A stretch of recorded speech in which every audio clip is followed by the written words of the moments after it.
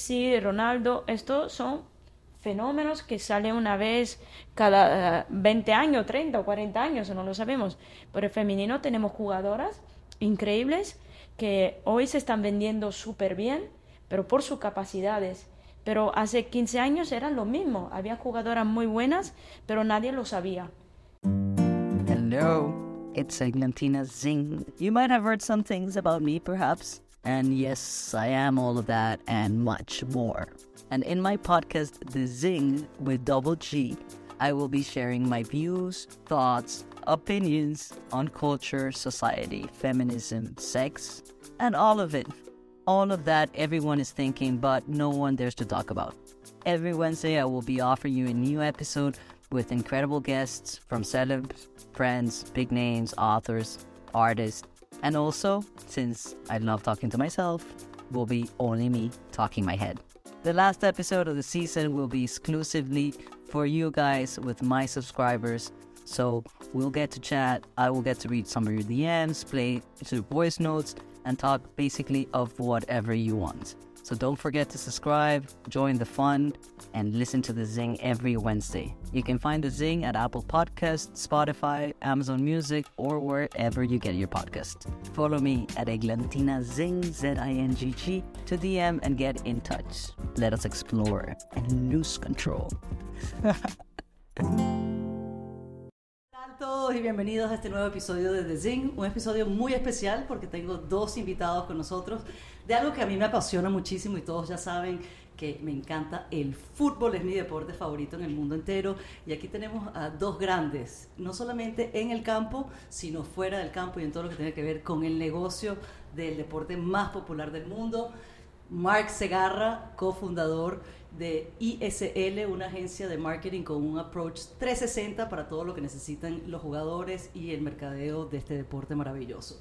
Y la gran Pamela Conti, con quien tengo una relación muy cercana, ya que es la directora técnica de la Federación de Fútbol Femenina de Venezuela y quien nos lleva con mucho orgullo ganando y llevando esa vino tinto en alto por todo el mundo, ¿no? Sí. Bienvenidos a The Zing, están en Miami. Gracias. ¿Cómo les va en el clima mayamense de Venezuela, Italia, Barcelona? Esta gente muy internacional aquí el día de hoy. Yo súper acostumbrado ya al clima, de aquí no me mueven. Ah, sí. Sí. Llegaste para quedarte. Llegué para quedarme. Ya Barcelona lo dejaste atrás. Seguro. Barcelona y Charlotte. Que no nos Carolina del salpique Norte. Barcelona. Bueno, es mi casa. Claramente nos juega mejor en Miami. En Miami no fue mejor, obviamente. Pero en verano prefiero estar en Europa, eso seguro. Mire, nosotros esta temporada, por petición del público y de toda la comunidad de Zing, pidieron hablar de relaciones. De esas de relaciones personales, de relaciones amorosas y de todas esas cosas que la frase más buscada en Google no es voy a ser millonario, sino me volveré a enamorar, encontraré el amor en alguna vez. Pero yo creo que no existe una relación más poderosa que esa relación de amor que uno tiene con el fútbol. Si bien sea porque creciste viéndolo con tus abuelitos, ese equipo que tú tienes, podrás cambiar muchas cosas en tu vida, pero tu equipo de fútbol no lo cambia jamás. Ustedes empezaron en el campo, ambos jugando, ¿no? Siendo profesionales y teniendo un grandísimo éxito dentro del campo. Y hoy en día, pues, han evolucionado a hacer toda la parte de business del deporte más popular del planeta. Pero para ustedes, ¿cómo fue esa relación de amor con el fútbol? ¿Cómo comenzó? Te lo dejo a ti. Vale, pues vengo de una familia futbolera. Mi papá, mis hermanos jugaron en primera en Palermo. Lo único que digo siempre que sabía hacer era jugar a fútbol. Muchas veces el fútbol me salvó la vida. En muchas ocasiones siempre le agradezco a esta pelota que con todas las patadas que le has dado, nunca se ha enfadado. Siempre me ha agradecido, también cuando metía goles. Y siempre ha sido como un amor en sentido único, en el sentido que nunca me ha aprovechado nada. Cuando me he ido, no es como una relación de amor, que tú te vas, ¿y a dónde estás? Esta pelota yo la puedo dejar en casa, ese siempre que me va a tener con los brazos abiertos cuando yo vuelvo. ¿No te exige? No me exige, nunca. Te exige que la patees. Sí, que dice, méteme goles. Y ahora lo que me está exigiendo es, enseña también a los demás que me pegan bien para que yo pueda meter otra vez gol. Eso es excelente, gran enseñanza en fútbol. ¿Y para ti, Marc? Pues también familia de futboleros, tanto mi abuelo como mi padre, como mi hermano, como yo, todos hemos tenido alguna etapa con el Fútbol Club Barcelona. El que tuvo más notoriedad fue mi abuelo, que fue capitán del Barça durante 17 años. Le llaman el Gran Capitán y aún está entre los 10 jugadores con más partidos con la camiseta del Barça.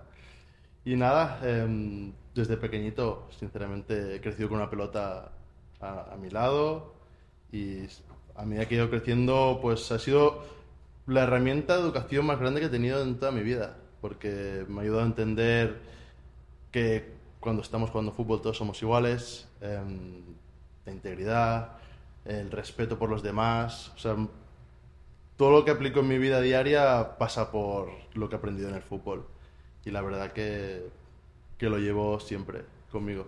Eso es una formación que se te queda integral en tu ADN, ¿no? Yo tengo una fundación que hace 13 años establecimos aquí en Estados Unidos que se llama Goleadoras, Girls with Balls. Bueno, tú no eres tan familiarizado con ella, pero utilizamos el fútbol no como un fin, sino como el instrumento para enseñar a estas niñas herramientas socioemocionales. Y lo hacemos precisamente y específicamente con las niñas, porque ya es el deporte más popular del planeta. Tienes una relación que el abuelo, el problema, y estos personajes tienen un currículum, pero impresionante. Habla 6 idiomas, han pasado por universidades, trabajo, capitanes del equipo, bueno, el Barça, el equipo más reconocido del planeta, ¿no? Y lo que te deja el fútbol. Son esas cosas esenciales que te forman como ser humano, como una sociedad que te lleva a compartir, ¿no? Cuando acabamos de ver el Mundial de la Copa del Mundo y cómo en un país, por primera vez que se celebra en un país árabe y nos trae a todos juntos a pesar de nuestras culturas, de nuestras tradiciones, de nuestros idiomas, y bueno, cómo no incorporar a las niñas, y eso es lo que hace Pamela, que tú dices que ha avanzado muy rápido el fútbol femenino, pero yo creo que ha ido muy lento. Y que se quede, y que se quede y que llegue al mismo nivel que en el que está el fútbol masculino, y creo que van por el camino. ¿Qué falta? Desde tu punto de vista de mercadeo, mi punto de vista, y atractivo, yo creo que al final no ve el fútbol femenino. Ajá. O sea, la parte económica creo que es lo que mueve también el fútbol, ¿no? Y si los números se dan, pues es como todo, ¿no? Pues la gente invierte, si tienen un retorno, pues el fútbol va a seguir creciendo. Porque yo creo que al final el fanatismo está, porque al final tú sigues al Barcelona, da igual que sea masculino o femenino, sigues al equipo. El fútbol es fútbol, tanto para chicas, para chicos, para cualquier tipo de género. Y creo que lo que falta es eso, ¿no? Ver de qué manera ese negocio que los empresarios del fútbol vean que hay un retorno, ¿no? Y lo hay para la Copa del Mundo de Mujeres. Que es ahora, este año, se celebra ahora. Para la Champions League estuve en la final y aluciné. O sea, aluciné con... Es increíble. La gente está volcada en el deporte femenino y a mí me encanta. Yo lo disfruto como disfruto cualquier otro tipo de... Bueno, ya está comprometido porque yo quería hacer esta conversación entre los dos personajes para que pudiera, con sus teorías y todas sus prácticas de mercadeo, darle esa oportunidad al fútbol femenino. Y Pamela está, bueno, completamente enfocada en llevar la selección venezolana a ese triunfo rotundo. Sí, es bonito lo que él dice. Yo creo que fue una de las pioneras de fútbol femenino, que hemos luchado mucho para poder llegar a donde están ahora. Lo que están viviendo ellas ahora es tan bonito que a veces le tengo envidia, le tengo celos, porque me hubiera gustado también a mí vivir lo que ellas viven, pero al mismo tiempo estoy orgullosa que nosotras cada día, muchas jugadoras, estuvimos ahí luchando para estar a donde estamos ahora. Yo siempre le digo a mis jugadoras: disfruten, aprovechen, porque nosotras todo lo que ustedes tienen hoy, nosotras no lo teníamos. Y es bonito lo que él está diciendo, pero es importante también que la gente vea el fútbol femenino para venderlo, porque yo no puedo vender algo si la gente no lo ve. Es importante que los periodistas, los periódicos, las televisiones, todo están enfocadas a ver lo que es el fútbol femenino, porque hay jugadoras con un gran talento que no hay nada que envidiar al masculino. Claro, Messi, Ronaldo, estos son fenómenos que salen una vez cada 20 años, 30 o 40 años, no lo sabemos. Pero el femenino tenemos jugadoras increíbles que hoy se están vendiendo súper bien, pero por sus capacidades. Pero hace 15 años eran lo mismo, había jugadoras muy buenas, pero nadie lo sabía. Y eso es importante, que seguimos creciendo, es que los empresarios, los clubes apuestan y apoyan el fútbol femenino, porque en 10 años va a ser igualito al masculino. 10 años, nos falta todavía una década, caramba. Yo creo que menos. Menos. Espero que sí, por favor. Yo creo que menos. Pero yo hablo también a nivel económico, de llegar a mismos salarios que puede tener un hombre, Sí.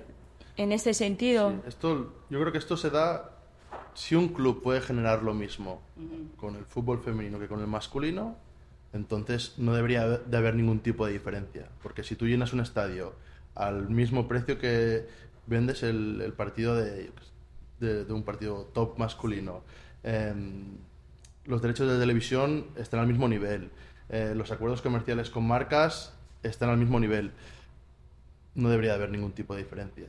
Claro, pero yo creo que también viene de una parte que va mucho más atrás, de que vayan a llenar un estadio, el femenino y el masculino, cuando llevas una cultura de más de 50 años viendo fútbol masculino y las niñas no tienen ni siquiera las mismas herramientas o la misma visibilización o la misma idea de convertirse en profesionales, ¿no? Entonces vas a encontrar unas niñas como Pamela en algún momento, cuando la conocí, me dice, no, es que son muy buenas, pero llegan con unos kilos de más o llegan tarde porque no tienen esa seriedad a pensar que ellas pueden llegar a ser profesionales. Todos de alguna manera soñamos en poder destacarnos como unos jugadores profesionales. O sea, yo lo tuve en mi momento, pero al igual que Pamela, no había una oportunidad.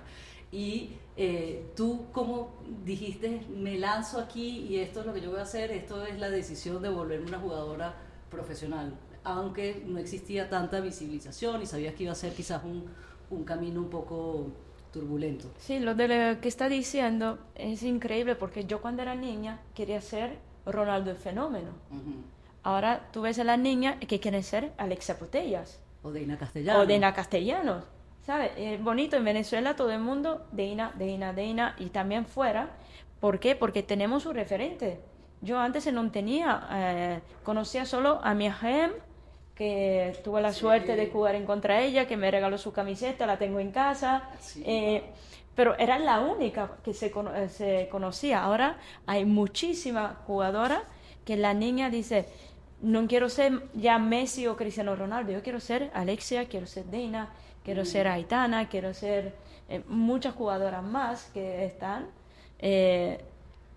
son estrellas, entonces me reflejo en eso.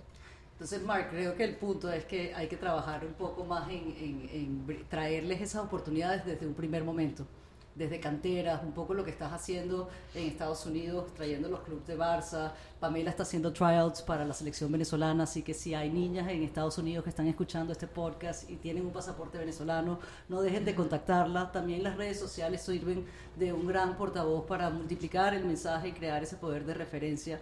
Yo cuando le dije a mi papá, yo trabajaba en entretenimiento mi vida entera, MTV, modelando, Project Runway, y mi país, Venezuela, hace mucho tiempo, ahorita que vas a ir a visitar, Marc, aquí por favor, con estos ojos va a estar por Venezuela muy pronto, así que no se lo pierdan. Se puso rojo, le sacó el colorado el muchacho. Bueno, llegamos y mi país estaba pasando por una situación política bastante desagradable, ¿no? Una descomposición social donde existía que tomabas bandos, eras oposición o eras parte del régimen, y yo no quería ser oposición, yo quería ser parte de la solución. Por una razón familiar, yo crecí en el Amazonas venezolano y mi primer regalo fue un balón de fútbol, y mis vecinos, por más diferentes que fuesen a mí, a través de ese balón de fútbol, sin hablar el mismo idioma, sin estar vestidos iguales, pudimos forjar unos lazos de amistad y de solidaridad y de todas esas herramientas que tú dices que te han formado como un ser humano.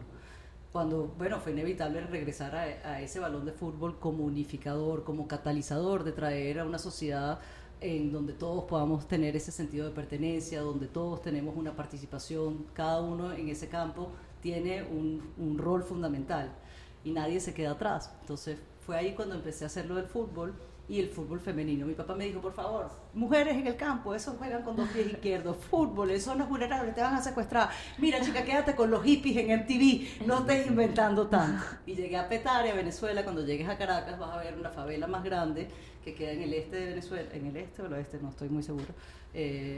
Son más de 4 millones de personas que viven en una situación de mucha vulnerabilidad y con muchísimas necesidades, pero tienen muchísimo potencial y talento.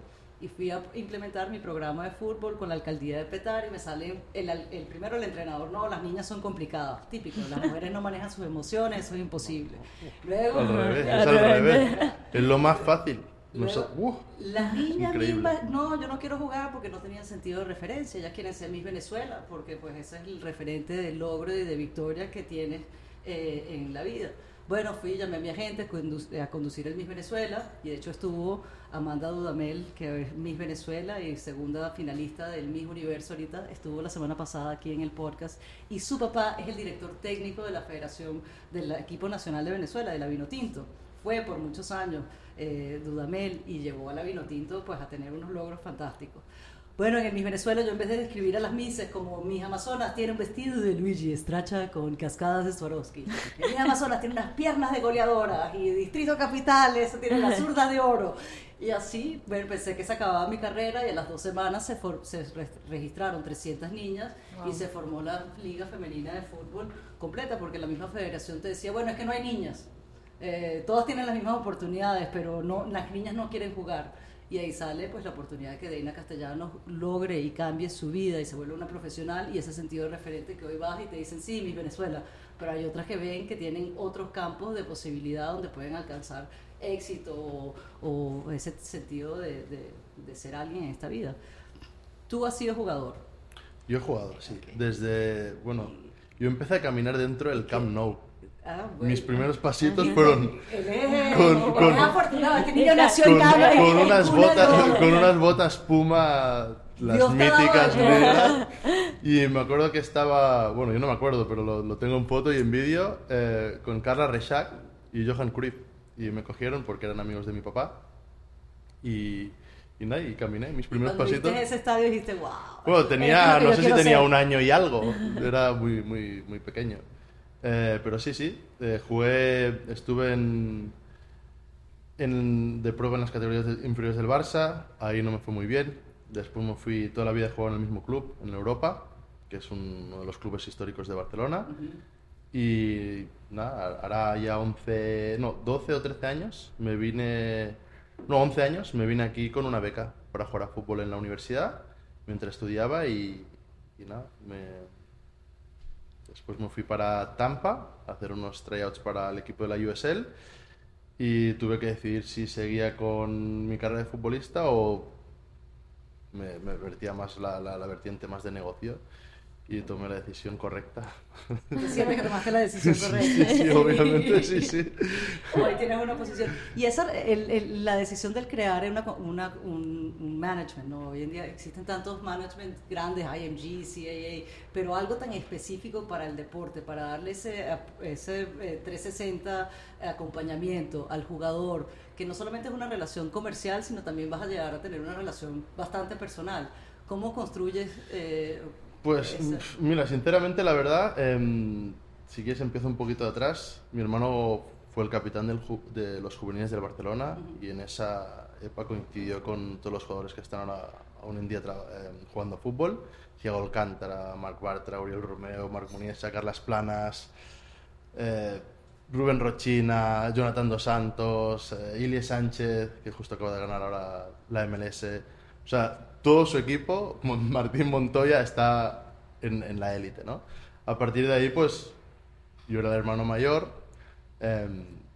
y nos llevamos muy bien. Tengo conexión, yo manejo, firmen aquí con sangre, por el resto esto de ahí empieza un poco la relación personal, ¿no? Al final, nuestra relación se basaba en, pues, ir a comer, ir a cenar, ir a dar una vuelta, hacer de vez en cuando alguna gamberradita. pues esta era la relación que teníamos con ellos, porque al final eran juveniles, eran niños de 16, 17 años. Y se portan muy mal, ¿ah? Éramos, ¿Esta edad? éramos terribles, pero bueno, las travesuras quedan entre nosotros. Y ¿Cuándo nada, vas a sacar ese libro? sí, no, ese libro, bueno, yo creo que cuando esté a punto de morirme, porque no quiero que me maten, no. Pero nada, claro, la relación que tengo con ellos se basa en la confianza, ¿no? O sea, pueden confiar en mí ciegamente y ellos lo saben y viceversa. Y nada, y me vine aquí a Estados Unidos y vimos un poquito el panorama con mi mejor amigo, Alexis Sern. Desde los 9 años jugamos juntos, vinimos juntos aquí a la universidad y nada, jugamos juntos en la universidad y vimos que el fútbol aquí en Estados Unidos, todos los recursos que tienen, y eran no muy buenos, vamos a ponerlo así. Tuvimos la peor experiencia con un entrenador. Nos pusimos a trabajar nosotros entrenadores para ganar algo de dinerito y entrené a niñas. Mi primer equipo que entrené fueron niñas. Lo mejor que me ha pasado. Por eso las mujeres en Estados Unidos son tan buenas. Eso es. No. Bueno, yo puse todo el esfuerzo del mundo, pero bueno, claro, yo diría, ¿cómo puede ser que estas niñas paguen lo que están pagando y reciban lo que están recibiendo? Pero en general, tanto para chicos como para chicas, tenían las mejores instalaciones, pero a nivel de recursos para formar a los entrenadores, dirigir las sesiones, todo era súper caótico y era terrible. Y entonces dijimos, ostras, aquí hay una oportunidad para de alguna manera, pues, ¿cómo hacemos que las marcas más importantes del mundo del fútbol en Europa se establezcan aquí en Estados Unidos y puedan crecer, pues, en este mercado que es el mercado número uno a nivel de consumo del mundo? ¿Y cómo hacemos que el mercado americano se nutra de los conocimientos y de todo el bagaje que tiene el fútbol europeo? Y dijimos, ya hemos encontrado el tirón y creamos una empresa con el objetivo de conectar ambos mercados y ahí empezamos. ¿Hace cuánto se formó ISL? Hace 10 años. Este año estamos celebrando el 10º aniversario. Creo que en mayo, 13 de mayo hacemos los 10 años. Ahora estamos invitados todos a la fiesta, a hacer el Zing en vivo. Créanme, vamos a hacer un fiestón aquí en Miami. Yo quiero saber si el abuelo, que era el director del Barça, cuando le dijo, estoy entrenando un equipo de niñas en Florida. O sea, el tipo si a mí no me fue bien el fútbol. Hijo mío, ¿qué estás haciendo, por favor? Pero Pamela, tú has tenido esa experiencia, lo que está diciendo Marc. Imagínate que estas niñas estén pagando lo que están pagando y reciban tan poco a su beneficio, ¿no? De entrenamiento, de calidad. Tú has sido jugadora y también hoy en día eres la directora técnica del equipo, que todos le damos pues esa esperanza que es esa vinotinto femenina. Tu relación con tus jugadoras, con el aprendizaje que has tenido, ¿cómo les das ese acompañamiento, esos consejos? Porque también tendrás jugadoras que te vienen y te cuentan cosas personales, ¿no? Sí, claro. Bueno, yo intento... Como directora también, ¿cómo es? Sí, en el femenino yo creo que es un poco diferente del masculino, porque las mujeres se apoyan mucho en el entrenador. A veces te cuentan sus problemas que pueden tener en casa o sus problemas hasta de cuando tiene periodo, que ahí es más vulnerable o que lo están pasando mal, son más sensibles. Entonces ahí tengo que estar un poco más atenta también a cómo gestionar esto de las emociones, porque las mujeres en estos días son un poco complicados. Yo intento siempre ser muy sincera con ellas. Le abro el corazón. Está claro que luego hay hasta un límite, porque si no vas un poco más allá, la relación va a ser muy cercana y eso puede dañar las relaciones de entrenadores-jugadoras. Pero ella sabe que tiene el apoyo mío, como todo el cuerpo técnico, como la federación, que en todo lo que necesiten nosotros estamos, no solo a nivel de persona, sobre todo a nivel deportivo. Nosotros la apoyamos, como dice él. Yo también he encontrado muchas dificultades en Venezuela, porque han estado mucho tiempo sin una formación de entrenadores. Muchas jugadoras que han llegado con un retraso de 5 o 6 años y tuvimos que empezar de cero a darle herramientas de cómo estamos acostumbrados nosotros o de cómo hemos crecido ahí en Europa. Pero la culpa no es de nadie, no han tenido la oportunidad de formarse y ahora la federación este año empezó, después de 12 años, un programa, la licencia con Bebola A, para empezar a formar a los entrenadores, y creo que es lo mejor que pueden hacer, porque si tú puedes invertir, pero si no tienes buenos entrenadores, para mí es inútil invertir en algo que no te va a dar, porque la jugadora no va a crecer si no tienes un buen maestro. Eso es importantísimo. Y 2 europeos llegan a América, uno a Estados Unidos y otro a Latinoamérica, para traernos todo ese conocimiento del fútbol europeo a Latinoamérica y a Estados Unidos. Ahora una pregunta para ti, Marc, porque Estados Unidos es un fenómeno. El fútbol, el que no conoce el fútbol, me dijo un señor muy inteligente una vez, no conoce de la vida. Porque es ese balón que todos nos une, que se juega con el pie, pero aquí en Estados Unidos el fútbol es el fútbol americano, es un balón ovalado que se juega con las manos y tienen todos los domingos acaparados para ello. Entonces, ¿cuál es ese reto tan grande? Porque aquí el Barcelona no le lleva nada a Patriots, ni le lleva nada a los de Tampa, o inclusive a los Dolphins, ¿no?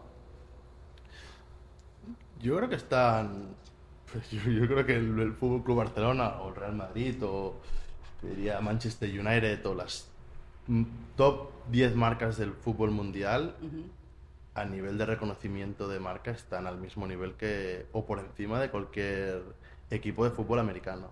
Esta es mi percepción. No, pues una marca internacional, pero aquí específicamente en Estados Unidos. O sea, ahorita tienes un Super Bowl que se celebra todos los años, que no es como la Copa del Mundo, que es cada 4 años, que los comerciales, la propaganda, pues son los más caros del planeta. O sea, hay toda una cultura sobre el fútbol americano, claro, que cómo disruptir, o sea, cómo incluir. Claro que son unas marcas, el Manchester, el Barcelona, que no tienen años y siglos de reconocimiento. Si comparáramos las marcas de fútbol americanas, de soccer americanas, con las de cualquier otro deporte americano, sí que estaría de acuerdo de que hay un gap gigante. Con marcas internacionales, el gap no creo que esté ahí, la verdad, sinceramente. O sea, hoy en día cualquier persona sabe lo que es el Fútbol Club Barcelona aquí en Estados Unidos. Sabe quién es Messi, quién es Ronaldo, quiénes son las mayores estrellas del fútbol. Se lo preguntes a un viejito que vive en un Porsche con su gorrita de militar de la Marina, sabe quiénes son. Saben ubicarse. Hace 12 años no sé si lo tenían tan ubicado, pero en estos últimos 10 años yo sí que he visto un cambio rotundo. Bueno, y es por eso que también en Estados Unidos el fútbol femenino ha tenido mucho más auge, porque el fútbol americano es el que manejan los hombres, ¿no? El fútbol soccer, como le llaman acá, es el que han manejado las niñas, y por eso es que ha sido campeona de Estados Unidos y tiene estas jugadoras que son unos fenómenos, ¿no?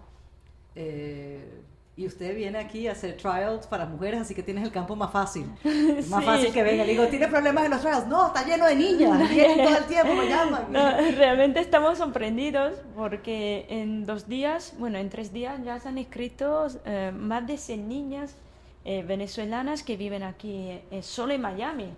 Algunas han llegado de Houston, algunas de Washington, pero la mayoría viven acá. ¿Ves, Marc? Yo creo que vas a tener que meterle a esas marcas europeas el fútbol femenino aquí para que agarren todavía más auge. Mira, esta es una de las cosas en las que siempre le das muchas vueltas, ¿no? Porque hasta hoy en día todo el marketing ha estado enfocado para ambos, pero nos hemos dado cuenta que para ambos no funciona.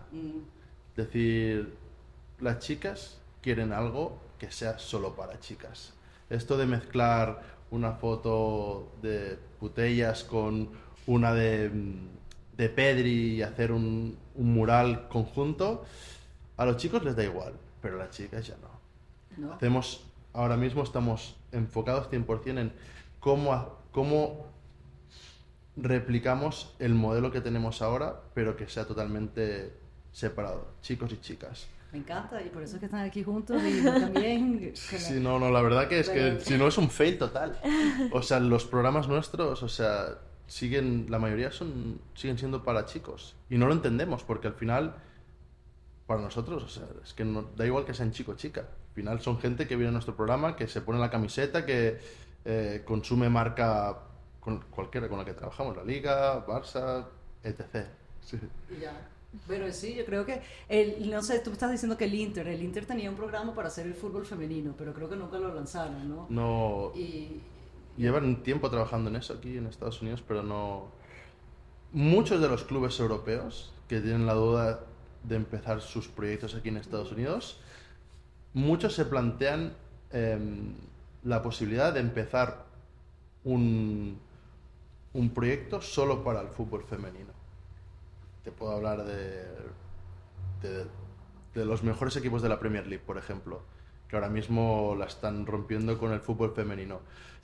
El planteamiento desde el equipo de marketing, el equipo comercial, cuando se sienta con una agencia como nosotros, es what can we do? ¿Qué podemos hacer aquí en Estados Unidos?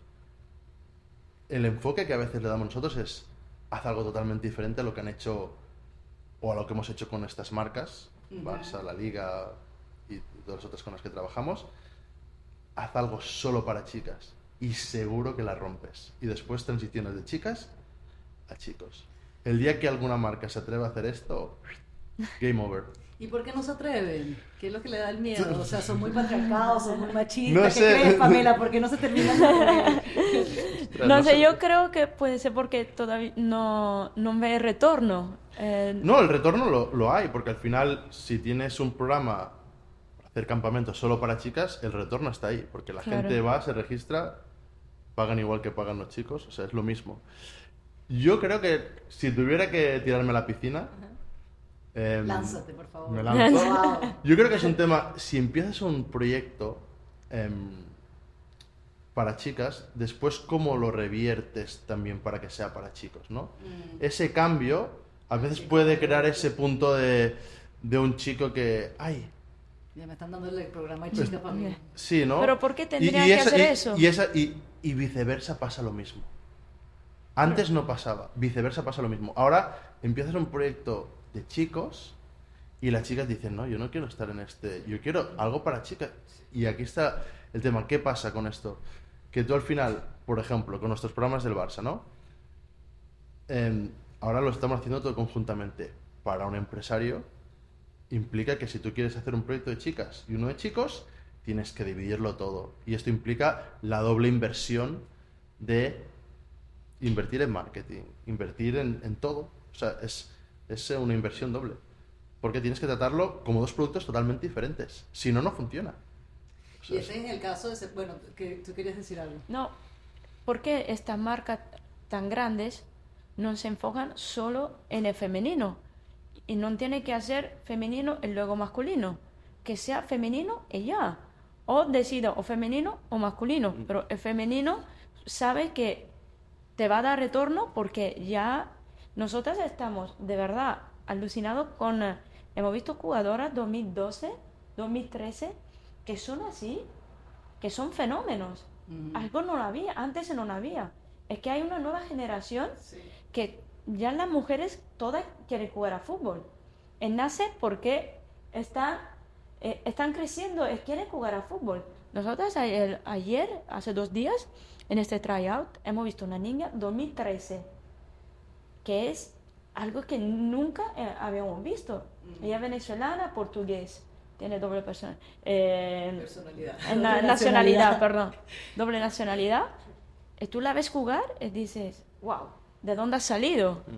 Antes esto no pasaba, porque las mujeres jugaban menos. Claro. Yo entiendo la diferencia que tú estás diciendo, Marc, y entiendo que porque de alguna manera tienes que, pues, si le vas a construir, pero es un balón y no tiene género, entonces ¿cómo se lo puede cambiar solo para las niñas o solo para los niños? Sino es como jugar tenis, y así de alguna manera el tenis fue un deporte que fue evolucionando para el femenino y el masculino. Porque, iba a ir por esa vía, iba a ir directo al tenis. Ahora mismo tú ves cualquier programa de tenis, los chicos y las chicas entrenan juntos, no hay problema. Sí. Y obviamente hay un punto donde sí que se separan, ¿no? En el fútbol, ¿por qué una marca no elige uno o el otro? No, es que tienen que capitalizarlo todo. O sea, todo, absolutamente todo. O sea, creo que enfocarse solo en uno o en el otro es un error.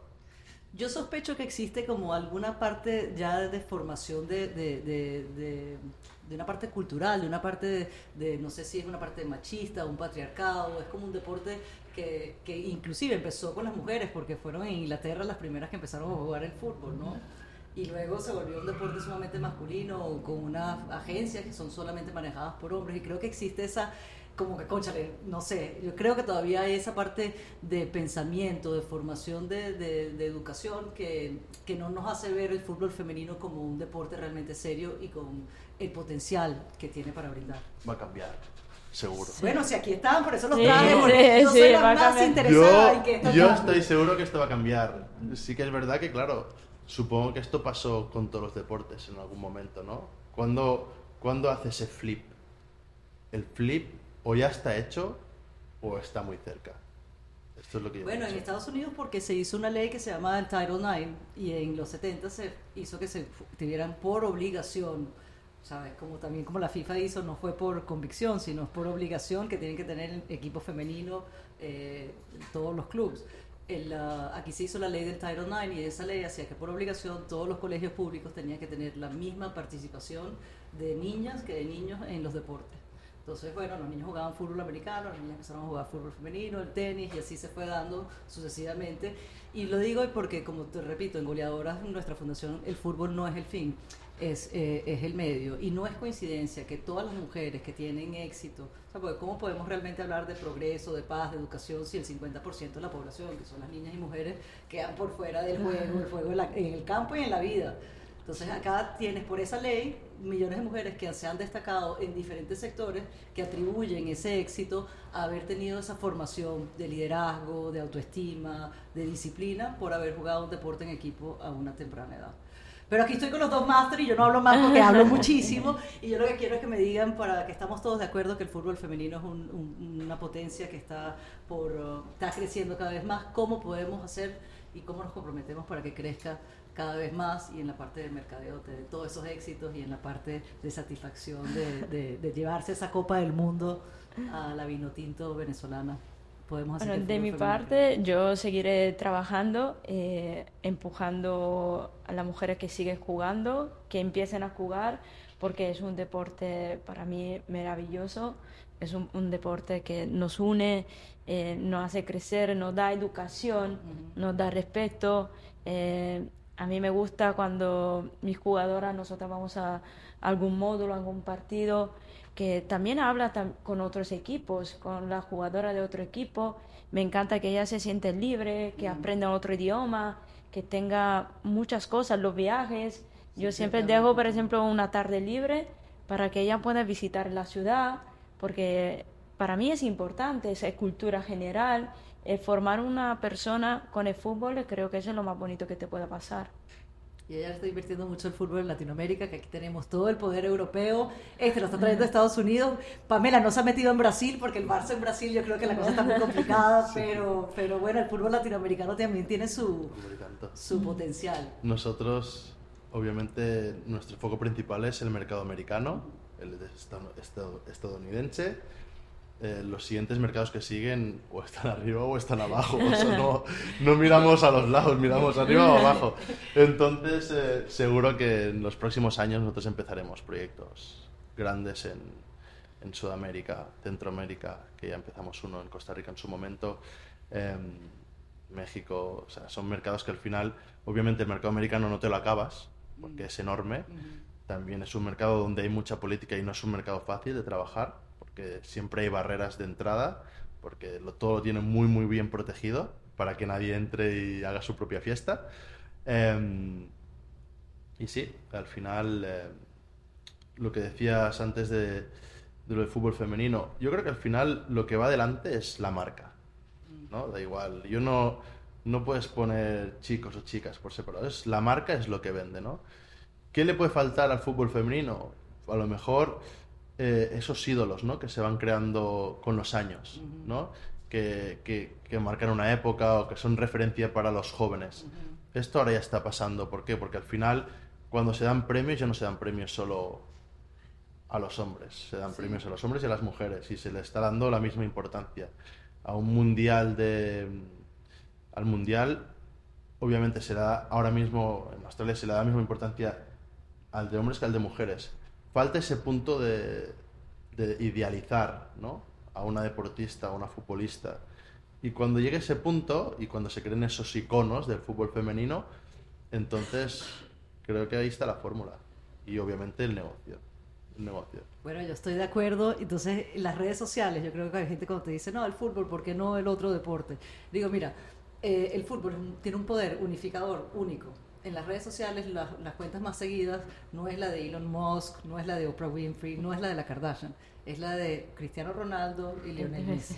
Entonces vamos a hacer que vengan las jugadoras femeninas también, eso, que nos unifiquen y que nos den el poder de brillar. Gracias, Marc, gracias, Pamela, por acompañarnos aquí en The Zing. Si están haciendo trial, no se olviden, sigan a Pamela, sigan a Marc para todas estas cosas maravillosas. Si están en Estados Unidos y quieren pertenecer al Barça, sigan a Marc Segarra y a ISL. ¿Cuáles son sus redes? Los vamos a poner por aquí. ISL Agency. ISL Agency. Esto es enhorabuena, un español. ISL Agency. ISL. ISL Agency. Y las personales es Marc Segarra. Sí, llegó y me dijo ISL. Y yo, ISL o ISL. ISL, sí. Él está hablando Spanglish. Bueno, bienvenidos a Miami, que Miami sea la sede, que en el 2026 va a ser partícipe para ser una de las ciudades donde se va a celebrar el Mundial de Fútbol. Así que todos los muchachos americanos entren a jugar y todas las niñas vengan a participar y a disfrutar de este juego maravilloso. Yo les tengo un regalito, un nombre de las goleadoras, porque los comprometo. Yo sé, Marc, que Pamela te va a dar la rosada. Por favor, sí.